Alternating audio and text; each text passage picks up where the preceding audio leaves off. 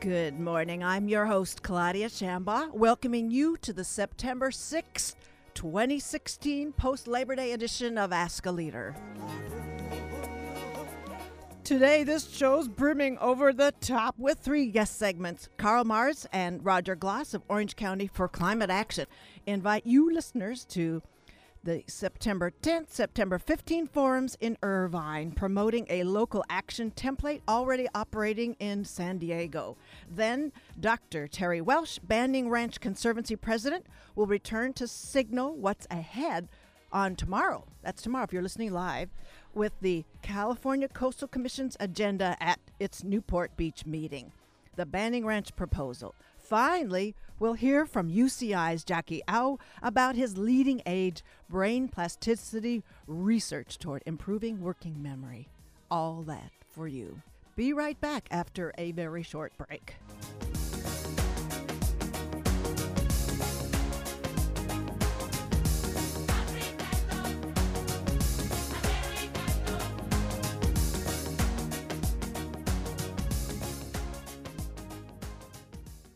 So much for that township jingle. Welcome back to my show. First guests are Roger Gloss and Carl Mars. They are both members of the Orange County for Climate Change, for Climate Action. This is a grassroots volunteer group whose mission is to increase public awareness of the effects of climate change and dial up action at the local level to mitigate those effects. Born in Buffalo, Roger has lived in Orange County since 1970. He earned his Bachelor's of Science degree in physics from UCLA. Retired from a 45-year career in computer programming and information technology. He has worked in aerospace, energy engineering, and the public sector. In the mid-'80s, he spent 15 months on assignment in the Netherlands. Feels this time in Europe has done much to broaden and enrich his worldview, so he's written, and this is available on his blogging website, Third Wind. It's a pre-apocalyptic novel about climate change. You're all welcome to step up and find your copy through rogergloss.com. And he credits his research during the writing of this with awakening his passion for attacking the global climate crisis on all fronts. We'll get to that.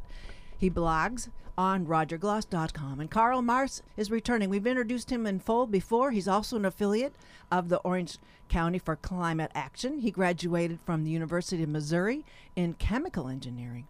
Throughout and after his engineering career at Floor Daniel, Carl remains in the thick of movement and partisan politics, contributing to the Orange County State Democratic Party and the local and regional United Nations Association. He's been on here for that and among other many things.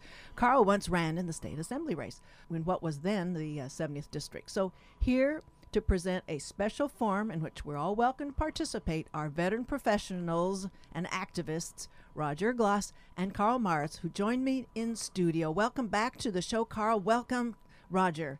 Thank you so much, Claudia. Thank you. So first, let us in on what the charter is for the Orange County for Climate Action. Roger? Well, we formed about 2 years ago. We're a grassroots volunteer group, and we're advocating to raise awareness within Orange County of the effects of climate change.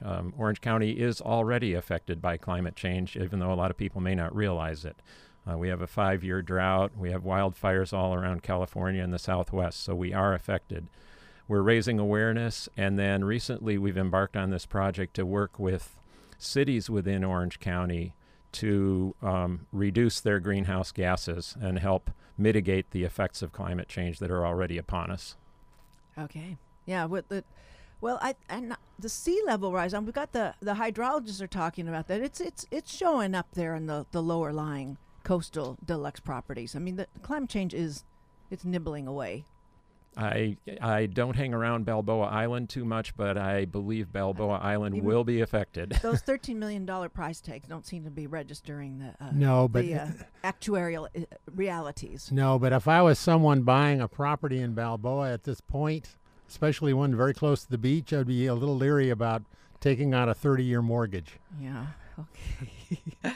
So Well, then let's tell us, both of you, about the San Diego so-called landmark climate action plan adopted it was less than a year ago, tackling California's mandates for greenhouse reduction, provisions that San Diego's climate change action plan has, providing a roadmap and a template that can be adopted in other municipalities. What's in there? This is Roger again. Yes, thank you. Well, late last year, December 2015, immediately following the Paris climate talks, San Diego City Council adopted a bold climate action plan that will cut their carbon emissions in half by the year 2035 and bring 100% renewable electricity to the city by that same year. This is a binding commitment because it was passed by the City Council, so the key will be in the implementation. But this plan makes San Diego the largest city in the United States with a commitment of this magnitude. The largest. The largest in the United States at this time. Okay. With a binding commitment. Oh, and that's critical because there are so many advisory ones that are, it's sort of in spirit, but a binding, makes it law, this gets action. That's correct. Okay, and Santa Ana has adopted some kind of an action plan, and so that's the second largest city in Orange County, and so they have sort of large shares of that template incorporated into theirs, and is theirs binding? Theirs is also binding. It was adopted by the City Council. Strangely, we met with the staff in Santa Ana that worked on that plan, and their plan was going on simultaneously with San Diego, but what's so strange? It was like working in silos because neither was necessarily aware of what the other was doing. Well, let's open a little bit what that is all about, that there is such an effort to establish a legitimacy with a skeptical public and with getting, there's very over-committed people that are involved in climate change. They've been involved in so many other aspects of public policy and all that. It's such a engrossing activity, it's hard to know that laterally the same thing is happening other places. Do you think that's sort of that creates those kind of siloed situations? Absolutely, yeah. And it's not going away. To California's credit, the state level is doing quite a bit right now. Just 2 weeks ago, the state passed Senate Bill 32, which kind of updates the commitment that was made under the Schwarzenegger administration.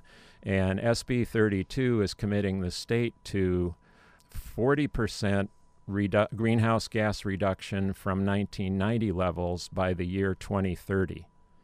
So, the state is providing the guidance for cities to take action to support the state goals. Okay. Carl, anything to add to these things? Not really. I think Roger's covering it pretty well. Roger, you want to tell them about the... sorry about that. My co-host, Carl. All right, yeah. No. I just want to ask Roger. You can ask, or you can, Claudia, ask Roger about the meeting that he had with Nicole Capritz on May 10th that started all this for our Orange County action. She is the attorney who is going to be the featured guest at the Bringing Clean Energy to Orange County. So, but talking about, she's got 20 years under her belt, climate change, policy, advocacy, lawmaking. Yes, Nicole Capritz was one of the key players and the primary author of San Diego's climate action plan. She worked for the city at the time that they started working on the plan, and she's since left the city but is very actively involved. She's an environmental attorney with 20 years of experience as an energy and climate advisor for local governments and the nonprofit sector. As I said, she was the primary author of San Diego's plan, which was adopted in December, and she is currently executive director of Climate Action Campaign, and she's serving on San Diego's Climate Action Plan Implementation Working Group, because as I said, the plan is one thing, but the implementation is the key. Well, I hope that she's got a farm team chasing around with her, so she's nurturing some public... what we call them, public law, not public law, but it'll come to me. That's sort of training them on what her practice is all about. So there's a professional class that's ready to keep carrying the torch. Yes, And we had the good fortune to meet with her last spring. And she's very interested. She's very committed to what she's doing, super energetic. And, of course, she as a believer in the crisis, she wants to carry it beyond San Diego. Right. So she's been very helpful in working with us to kind of bring the message to Orange County and work with Orange County cities to do something similar.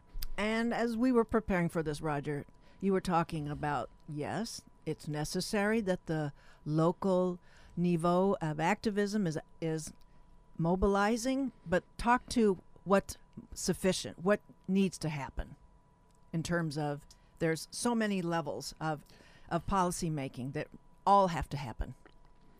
Yes, I believe that that this crisis needs to be tackled at all levels.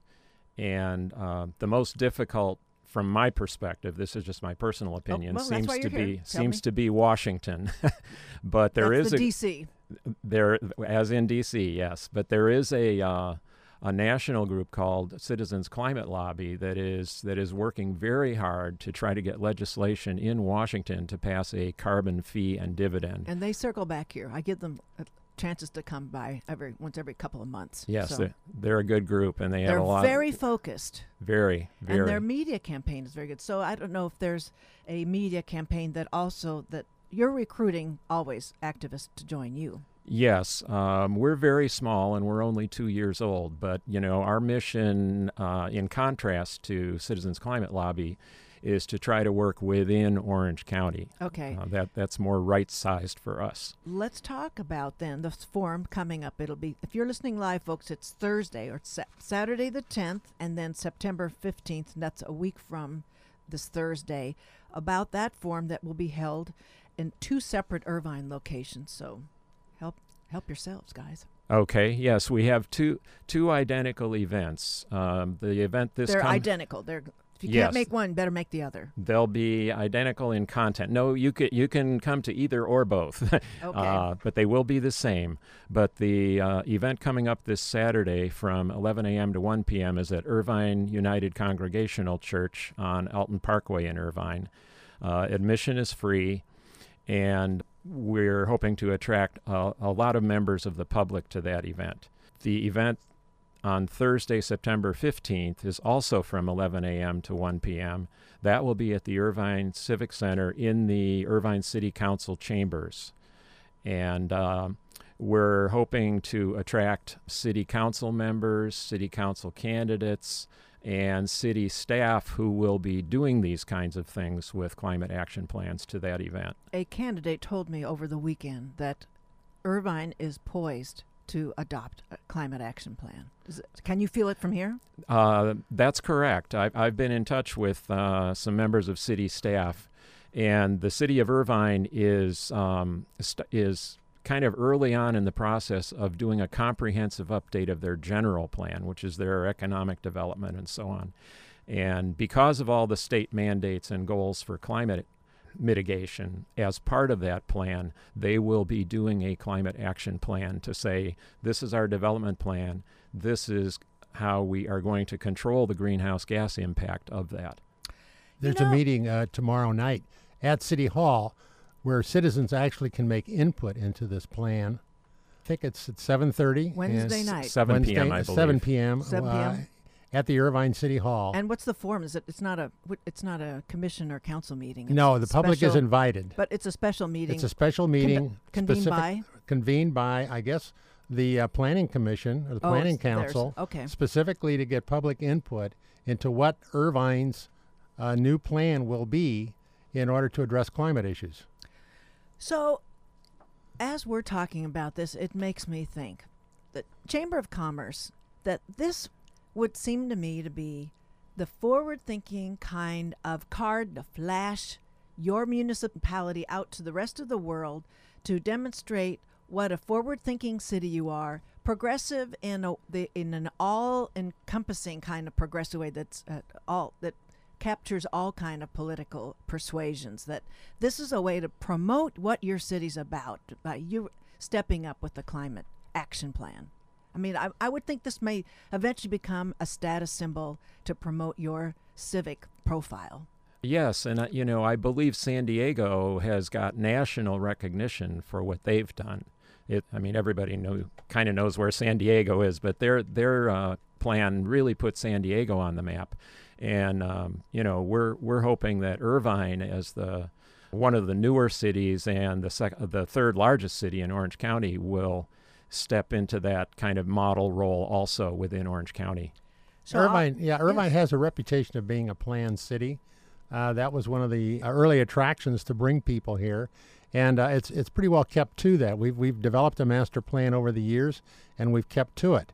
At this point, it looks like this is a proper time really to start looking at going green in Irvine, not only with issues concerning power like ours, but we can also do some other things. Consolidating. And that's right, and that actually could be public input if someone is interested.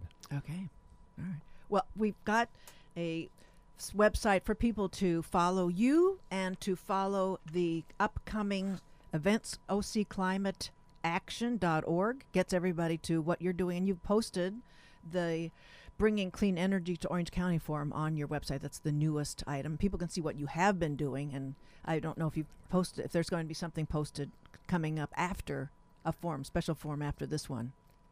Nothing concrete yet. We're going to probably be doing a lot based on how this goes. This is the beginning. This is the beginning of a long process. Okay. We hope. And I expect. I would request that, we actually, I mentioned the Saturday event is public, the Thursday event is city and so on, but, public can go to either one. Right. And if you're interested in attending, I would encourage you to go to OCClimateAction.org and RSVP so that we have an idea of who's coming. Okay. And as I mentioned, folks can follow also Roger on his blogging at rogergloss.com, RogerGloss.com for literature and for commentary and that kind of a thing. So, well, we've got lots of people to talk to today, and I don't know if there's anything you'd like to add to the discussion here before we conclude. I don't think so. I would just encourage everybody to attend one of these events and learn more about what's going on with climate in Orange County. So you're giving, it's a different schedule. One is a weekend, some weekend hours, and then some it'll be tough for everybody to make it during the weekday, Thursday from 11 to 1 next week, but you've made it possible for people to capture one of those. So. Well, I always applaud the grassroots actions, and I know Carl's been doing he's worn so many hats, he needs a hat rack that fills the whole living room. So, Roger, I don't know as well, so I'm imagining there's quite a few hats there too. So thank you, both of you, for being on the show and bringing this important activity and all these opportunities to our attention. Thank you, Claudia. Okay, thank you. We'll be right back. That was Carl Morris and Roger Gloss talking about the Orange County climate action, and we're going to be back with Terry Welsh. He's the Banning Ranch Conservancy president in just a few minutes.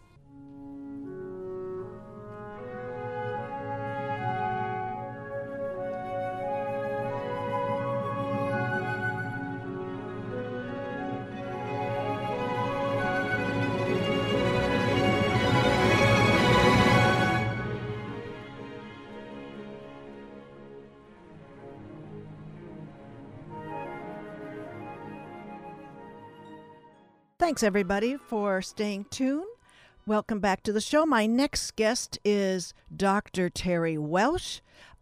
He's president of the Banning Ranch Conservancy, whose day job is pathologist at the Anaheim Regional Medical Center. This community physician and coastal open space activist he's wearing a lot of hats too, folks, just like what my previous guests have been doing.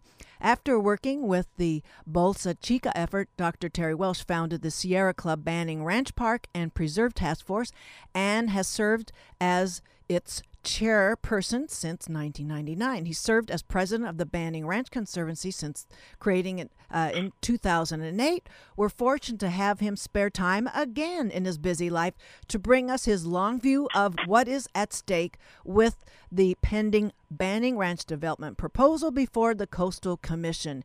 He comes to us. Are you coming to us today from Anaheim? Yes. Okay. Welcome back to the show, Dr. Terry Welsh. A half year later with the California Coastal Commission meeting in our backyard about our backyard. Welcome. Thank you for having me, Claudia. Well, first, before we get into the actual Banning Ranch proposal before the California Coastal Commission. Please give us your appraisal of the California legislative outcomes last week. There was concerning the rules regarding ex parte communications, like phone calls, face-to-face meetings, emails, and other written material with agents of projects and the California Coastal Commissioners. Or there's the bill addressing the loophole that exempts lobbyists to register with the state and disclose any clients who have business pending before the commission. So what was your impression last week? What do you have to say? Well, the coastal commissioners will meet with both the applicant and the environmentalist, and they're called ex parte meetings.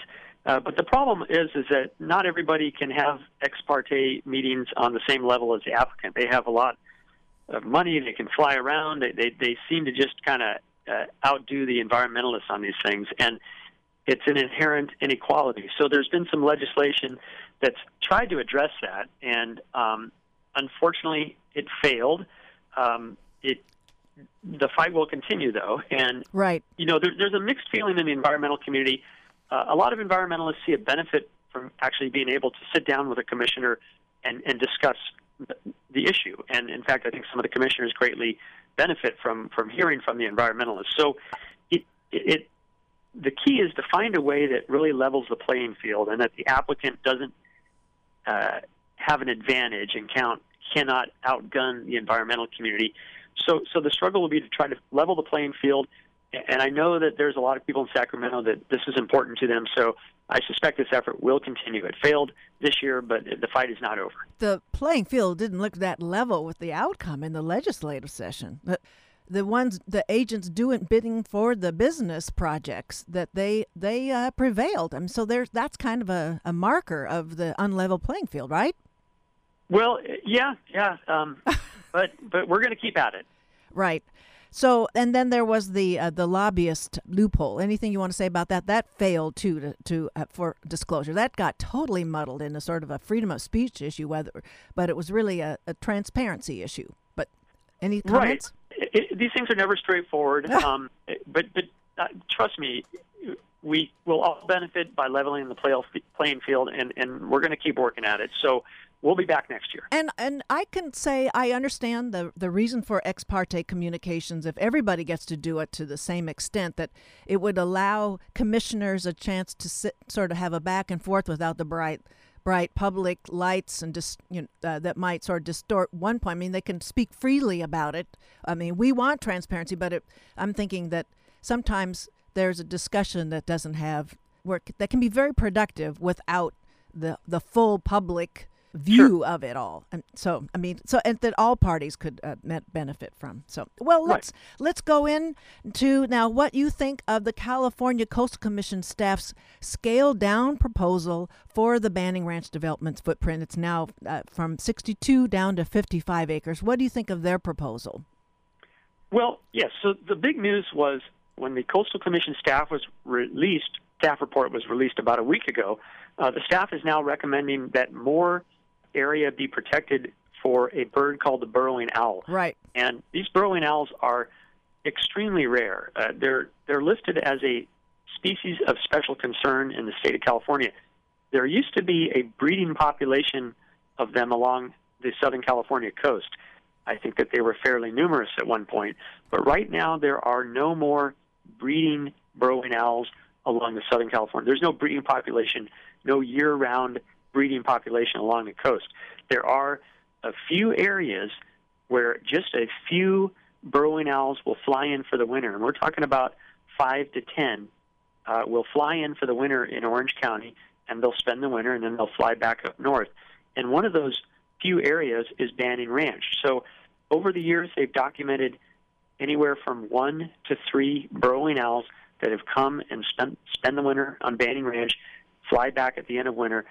And if you want to keep Banning Ranch as an area where these birds will winter and maybe even hopefully reestablish a breeding population, you need to keep the areas not just where they live in their burrows, but also where they hunt and they forage. So what the Coastal Commission staff has now done is they've recognized the foraging area for these burrowing owls as important, and they've declared it to be ESHA, which is Environmentally Sensitive Habitat Area, right.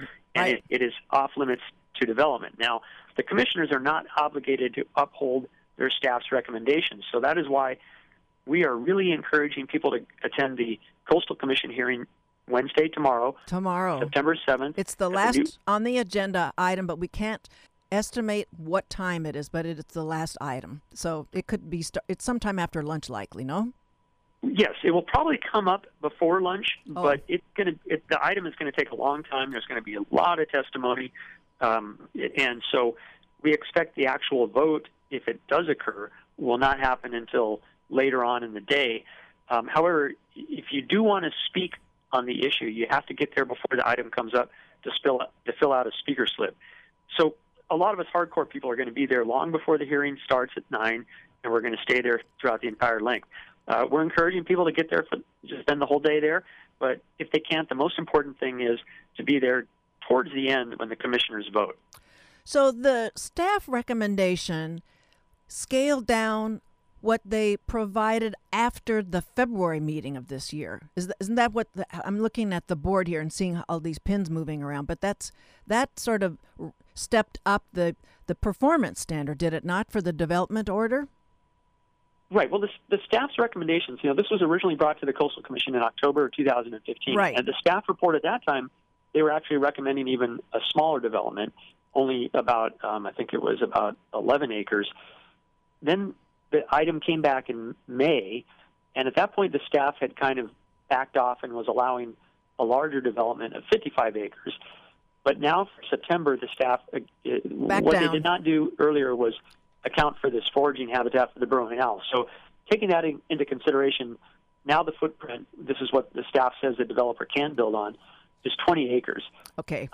Now, keep in mind, though, that the applicant is still promoting their proposed project, right, which is much, much larger. It has a development footprint of about 80 acres, and that's when you include the fuel modification zone. So it's a much, much larger project that would be about 890 homes and involve grading about 2.8 million cubic yards of dirt. An enormous, colossal project. So you've talked about the habitat, the viability for the burrowing owl, and there has been discussion about whether the landlord of the burrowing owls, whether they have kept their end of the deal up in terms of managing the current state of that. Do you want to comment on what might have been going on behind the scenes with the habitat's viability? Well, it is an oil field, and they do have permission to run their oil field out there. So it's, and then that's an industrial operation. But it's not an all-encompassing industrial operation. In other words, habitat and wildlife can coexist with the oil operation if done properly. Now, the Coastal Commission did take action against the owners last year because they were doing this excessive mowing and clearing of vegetation that went far beyond what was necessary for either fire safety or for routine oil field maintenance. And that has been resolved. That was resolved at the Coastal Commission hearing in March. And since then, the owners have really curtailed their mowing and clearing of vegetation. They still mow like a 100-foot buffer around the periphery of the property, but that mesa top, where once it was almost extensively mowed, it's now starting to grow back. So in that sense, things are taking a step in the right direction. So you've given us a chance for people to prepare when to show up. Anything else that they can prepare to bring with them? I mean, they can practice their talk in the mirror. Yeah. If you want to speak, you'll probably be given 2 minutes to speak. So 10. Oh, that's more generous. No, I'm sorry, 2. I'm sorry if I said 10. I meant 2 minutes. 2 minutes. And so I can tell you, anyone who's ever been required to give a 2-minute speech, you need to practice it ahead of time. Yep. So you can get it through in 2 minutes. We want as many people as we can to come to the hearing. This is a really important thing, and Banning Ranch is the largest parcel of unprotected coastal open space remaining in Orange County. Its habitat is very, very special and unique, and it's important that the Coastal Commission do the right thing tomorrow, and if enough people show up, that really does help. For those of you who've just joined us, my guest is Dr. Terry Welsh, president of the Banning Ranch Conservancy, just one day ahead of the California Coastal Commission's latest That's the latest. There have been several considerations of the Newport Banning Ranch development, and it's so important that the Los Angeles Times led above the fold with this particular development project. It's been covered in some of you've seen your supplements, folks, in your Times pilot sections as well, but it brought up a point about the Newport Banning Ranch Land Trust. Do you want to talk about the function? We did when you were here on February, we talked a little bit about that, but why don't you open up a little bit more of a commentary on what the land trust would or wouldn't necessarily bring to the resource management goals?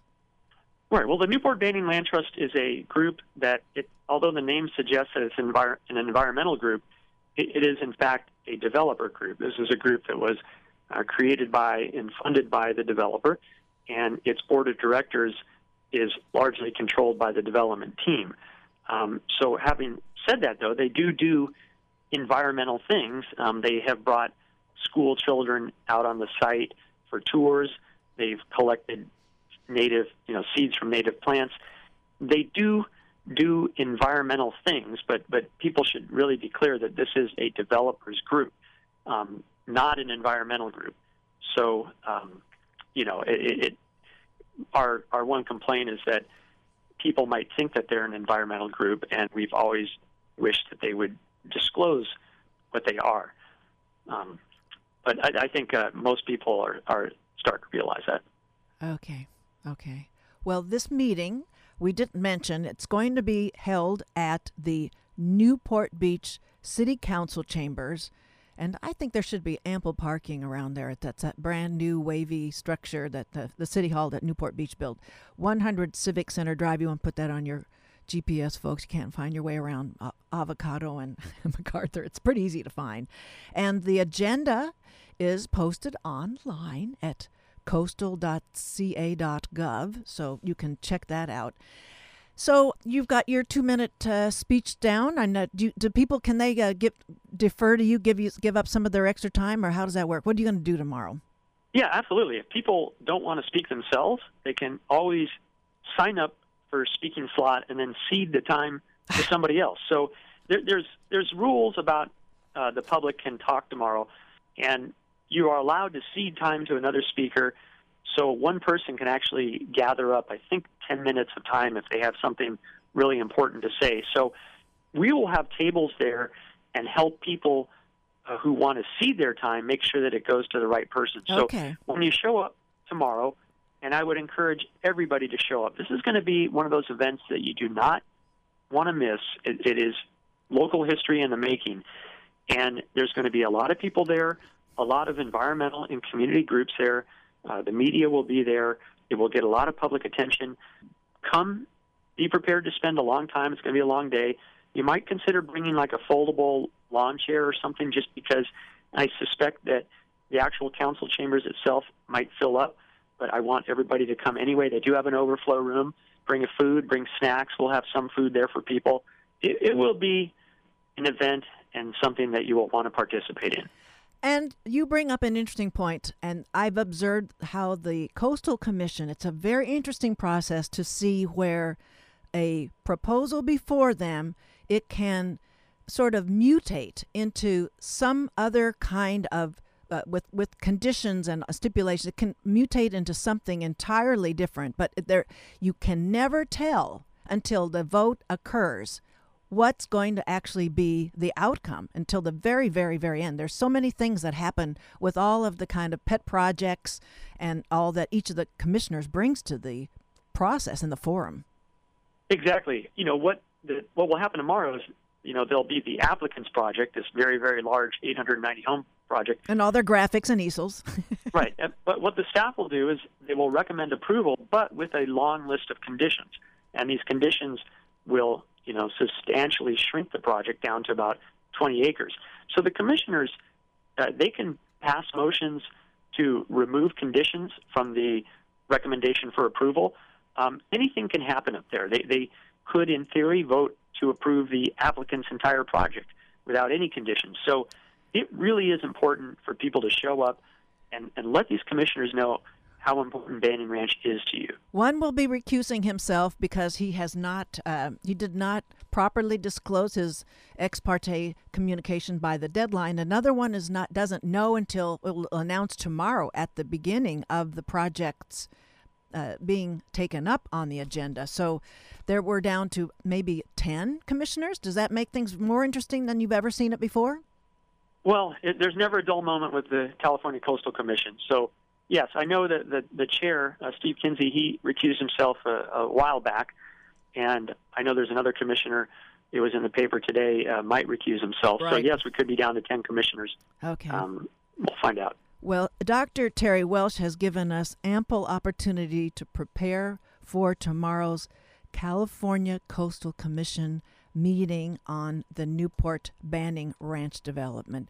Dr. Terry Welsh, thank you so much for being on the show and bringing that to us. I'm hoping I can make it there myself. I think this is going to be really quite amazing.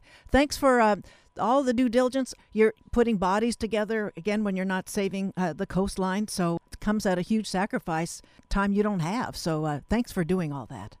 Thank you, and thanks for having me on the radio. Thank you, Terry Welsh. Good luck tomorrow.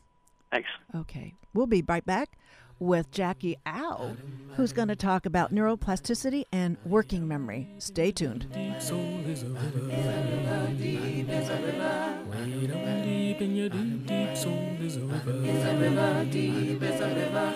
Way down deep in your deep, deep soul. A river is a river gonna make you whole. Way down deep in your deep, deep soul is a river.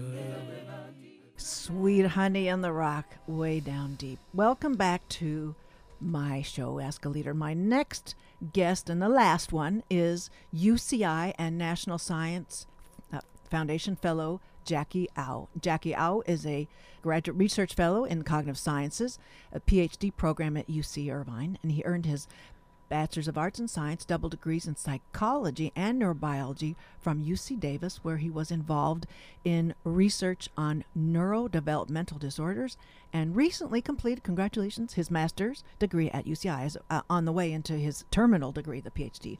Currently, his work concerns the nature and enhancement of neuroplasticity, including the use of, this is a mouthful, but we will let him unpackage it all, transcranial direct current stimulation. I don't think I'm ever going to bring TDSCS, and computerized working memory training. His work's been published in several highly recognized journals and has been featured in such media outlets as Huffington Post and Nature Outlooks. Jackie Au joins me in studio today on our media outlet. So welcome to the show, Jackie Au. Thank you very much, Claudia. I'm very happy to be here today. Well, no small amount of neuroplasticity would help me get all this done this morning. I think I might have needed some of those, some zaps here. Although we did have UCI researcher Susan Yaki on last spring to talk about working memory. Maybe you could briefly explain what that is for our listeners. Sure. Well, simply put, working memory refers to your ability to juggle information in your head and use it in your thinking. So to give a very relatable example, I'm using working memory right now, and so are you, Claudia, just simply... Hardly. I'm trying. Very much so. But in our daily lives, anytime we're having a conversation with somebody, we have to simultaneously process what that person is saying to us while at the same time trying to formulate our own thoughts and craft our next sentence. And critically, working memory is a limited capacity system. So unfortunately, that means that most of us are very good at thinking about what we have to say, but not so good at listening to what the other person is trying to say.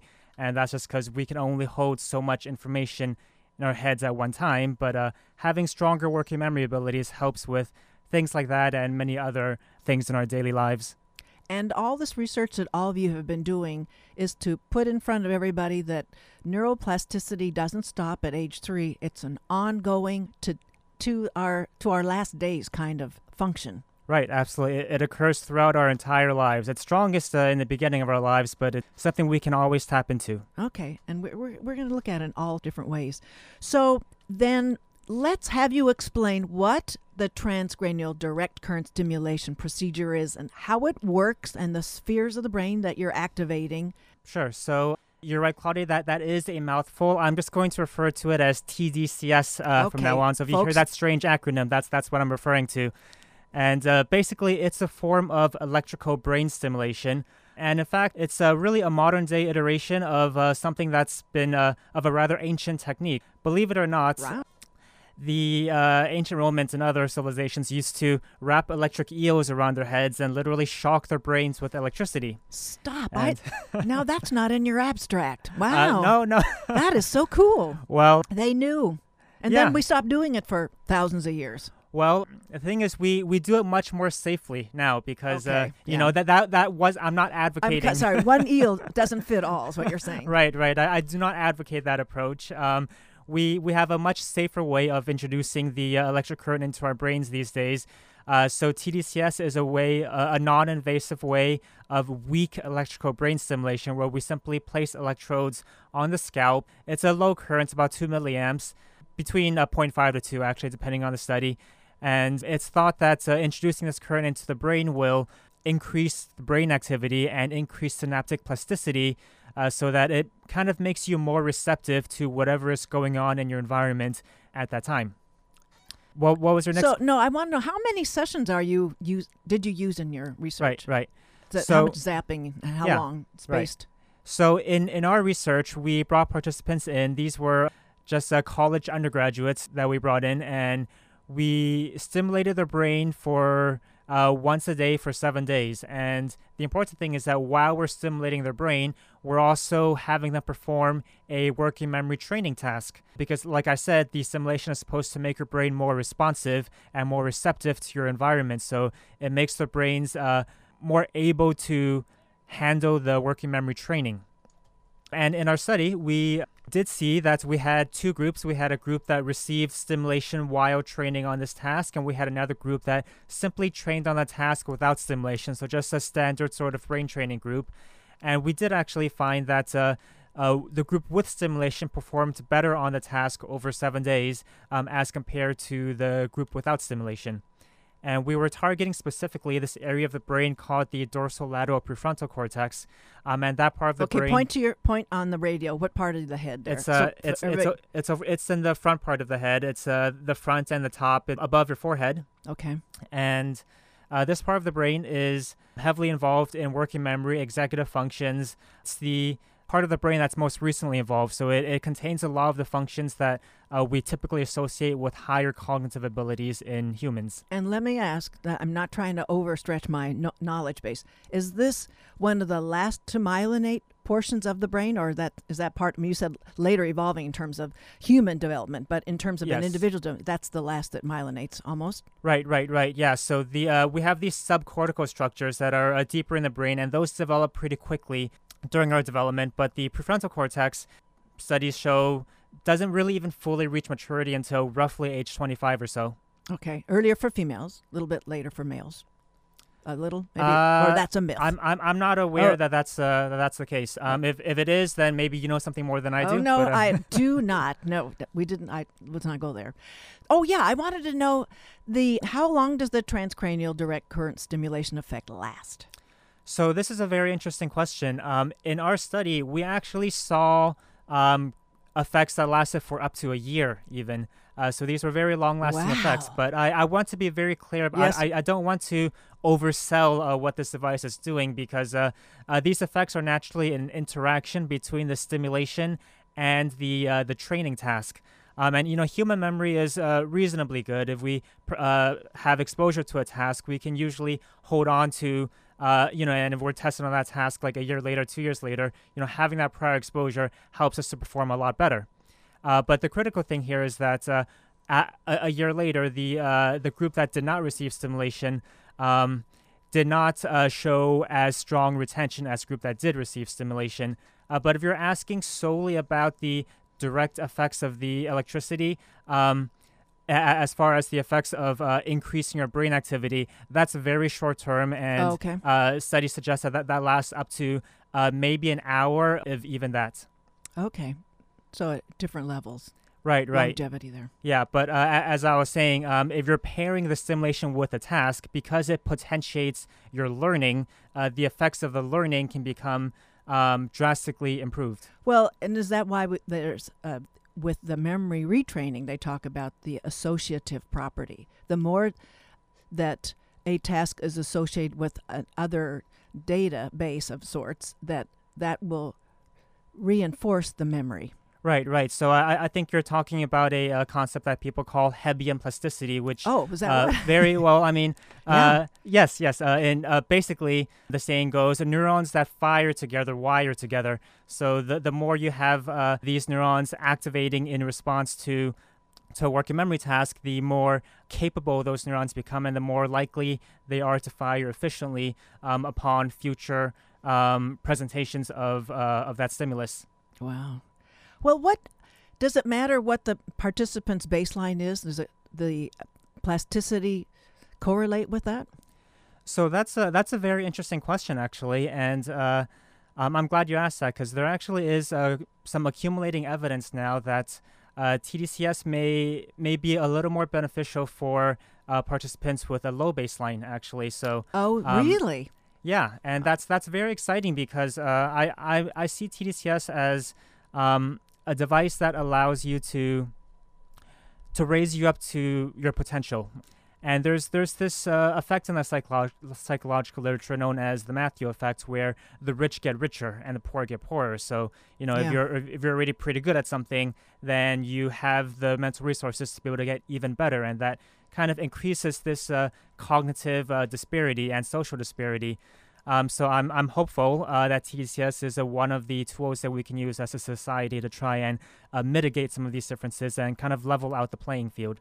Well, you do actually. In preparation for this, we talked a little bit about some equity issues. So that there isn't a race to sort of bring a lot of these things on the market. So what, for one, do you have any idea what something like this would cost? Because it's not everybody's going to have access to this. Yeah, it's this refresher. Actually, zapping. I have a very good idea, because really? There actually are already a few devices out on the market. What are they called right now? There are so many devices. Wow. I mean, there are several. I don't want to single anyone out. No. But there's names out there. They're already out there. There are names Ask out your there. doctor for this TDCS. Yeah. I just don't want to selectively endorse one over any other. No, we're not going to do that. But so how much the ballpark would a little package of these little zappers? Devices vary drastically, actually. The cheapest ones you can get for about $100, maybe even a little bit less. There are some mid-range ones in the several hundreds of dollars, and the high-end research class devices are in the thousands of dollars, actually. So what current concerns do you have about the commodification of this research? What might it look like, and are we ready? You said some are already on the market, but there's a calibration. There's a very specific amount that any one brain is going to benefit from and over-fry from if it's not calibrated properly. Yeah, so I want to be really, really clear about this point, because although our research is quite promising, and there have been a number of other studies out there that have been conducted that are also promising, I actually feel like the commercialization of this product is happening a little bit too soon. And just, not that I have anything against making money off of this product, but I just think that advertising being what it is, it's always very aggressive, and people tend to oversell and overpromise. And to be honest, there are still a lot of unknowns, and we still don't have a full grasp on the long-term consequences of repeated stimulation, and we still don't fully understand what some of deleterious effects might be, although TDCS seems to have a pretty good safety profile so far. The nature of the stimulation, which I haven't talked about yet, but yes. The stimulation actually involves simultaneously increasing and also decreasing brain activity. So there are actually two electrodes. One is known as the anode, the other as the cathode. And to oversimplify, the anode is thought to increase the activity of the target cortical region, but the cathode is thought to decrease activity. So it's very difficult to manipulate the brain without having some sort of cost, and we don't always fully understand what this cost is. Okay. And there were other factors you mentioned in your publication that haven't been factored into the outcome here. The baselines are variable, and there could be so many factors that could play a role in beyond what you're talking about is increased and decreased in brain activity. Mm-hmm. Wow. So, and I always want to ask, or I'm always thinking about it. I asked Suzanne Yaki about it too. But it feels to me a bit like a kind of cognitive arms race that we're going to some people are going to have different access to this strengthening neuroplasticity and improving working memory. It feels like pretty soon we're all going to be popping speed. We're going to be zapping ourselves. So where do you go with your research with this one that's talked about in professional circles? Well, I think that there are two separate issues going on here. One is the long-term social consequences of having this sort of device publicly available for everybody, and I think that this is going to raise questions and conversations that scientists and ethicists and policymakers will have to sit down and hash out, because as you say, there is the potential for increasing social disparity. I can potentially even foresee cognitive enhancement or via TDCS or other means to accrue some of the stigma that perhaps steroids have in the athletic circle, where it's thought to give some people an unfair advantage. So that's one issue, and I look forward to having those conversations with people of other professions to figure out what would be best in the future. But the other issue here is just basic research and understanding what's going on at a neural level and at a basic scientific level. And I think that the research should continue. We should continue to try and learn as much as we can about this technology so that we can have these more macro level conversations down the road. Well, I have a lot of faith in your doing that. Jackie Au has been doing this all without any kind of notes or laptop, which is bettering like about 80% of the academics who come in for interviews here in the studio with me. So well, since you've got it all down, it gives you a chance to look around, and talk about the ethical and social equities that are involved here. You know what, Claudia, I'm going to have to admit, I did not know that I was allowed to have notes or a laptop. Otherwise, I may have been tempted. You sounded superb. So, well, thank you, Jackie Au. He's UCI, Human Neuroscience Researcher at the School of Social Sciences. Thanks for talking with us about your neuroplasticity working memory research today. It was a pleasure, Claudia. Thank you very much for having me. Oh, thank you. Well, that was my wrap. I want to just announce we're going to hear from author and competitive swimmer next week, Konstantin Markidis, about the book he co-wrote with Olympian Anthony Irvin. Then we'll stroll through the Phillips collection with the Orange County Museum of Art Director and CEO Todd Smith. Talk with you next week. Thanks for listening, everyone. 1, 2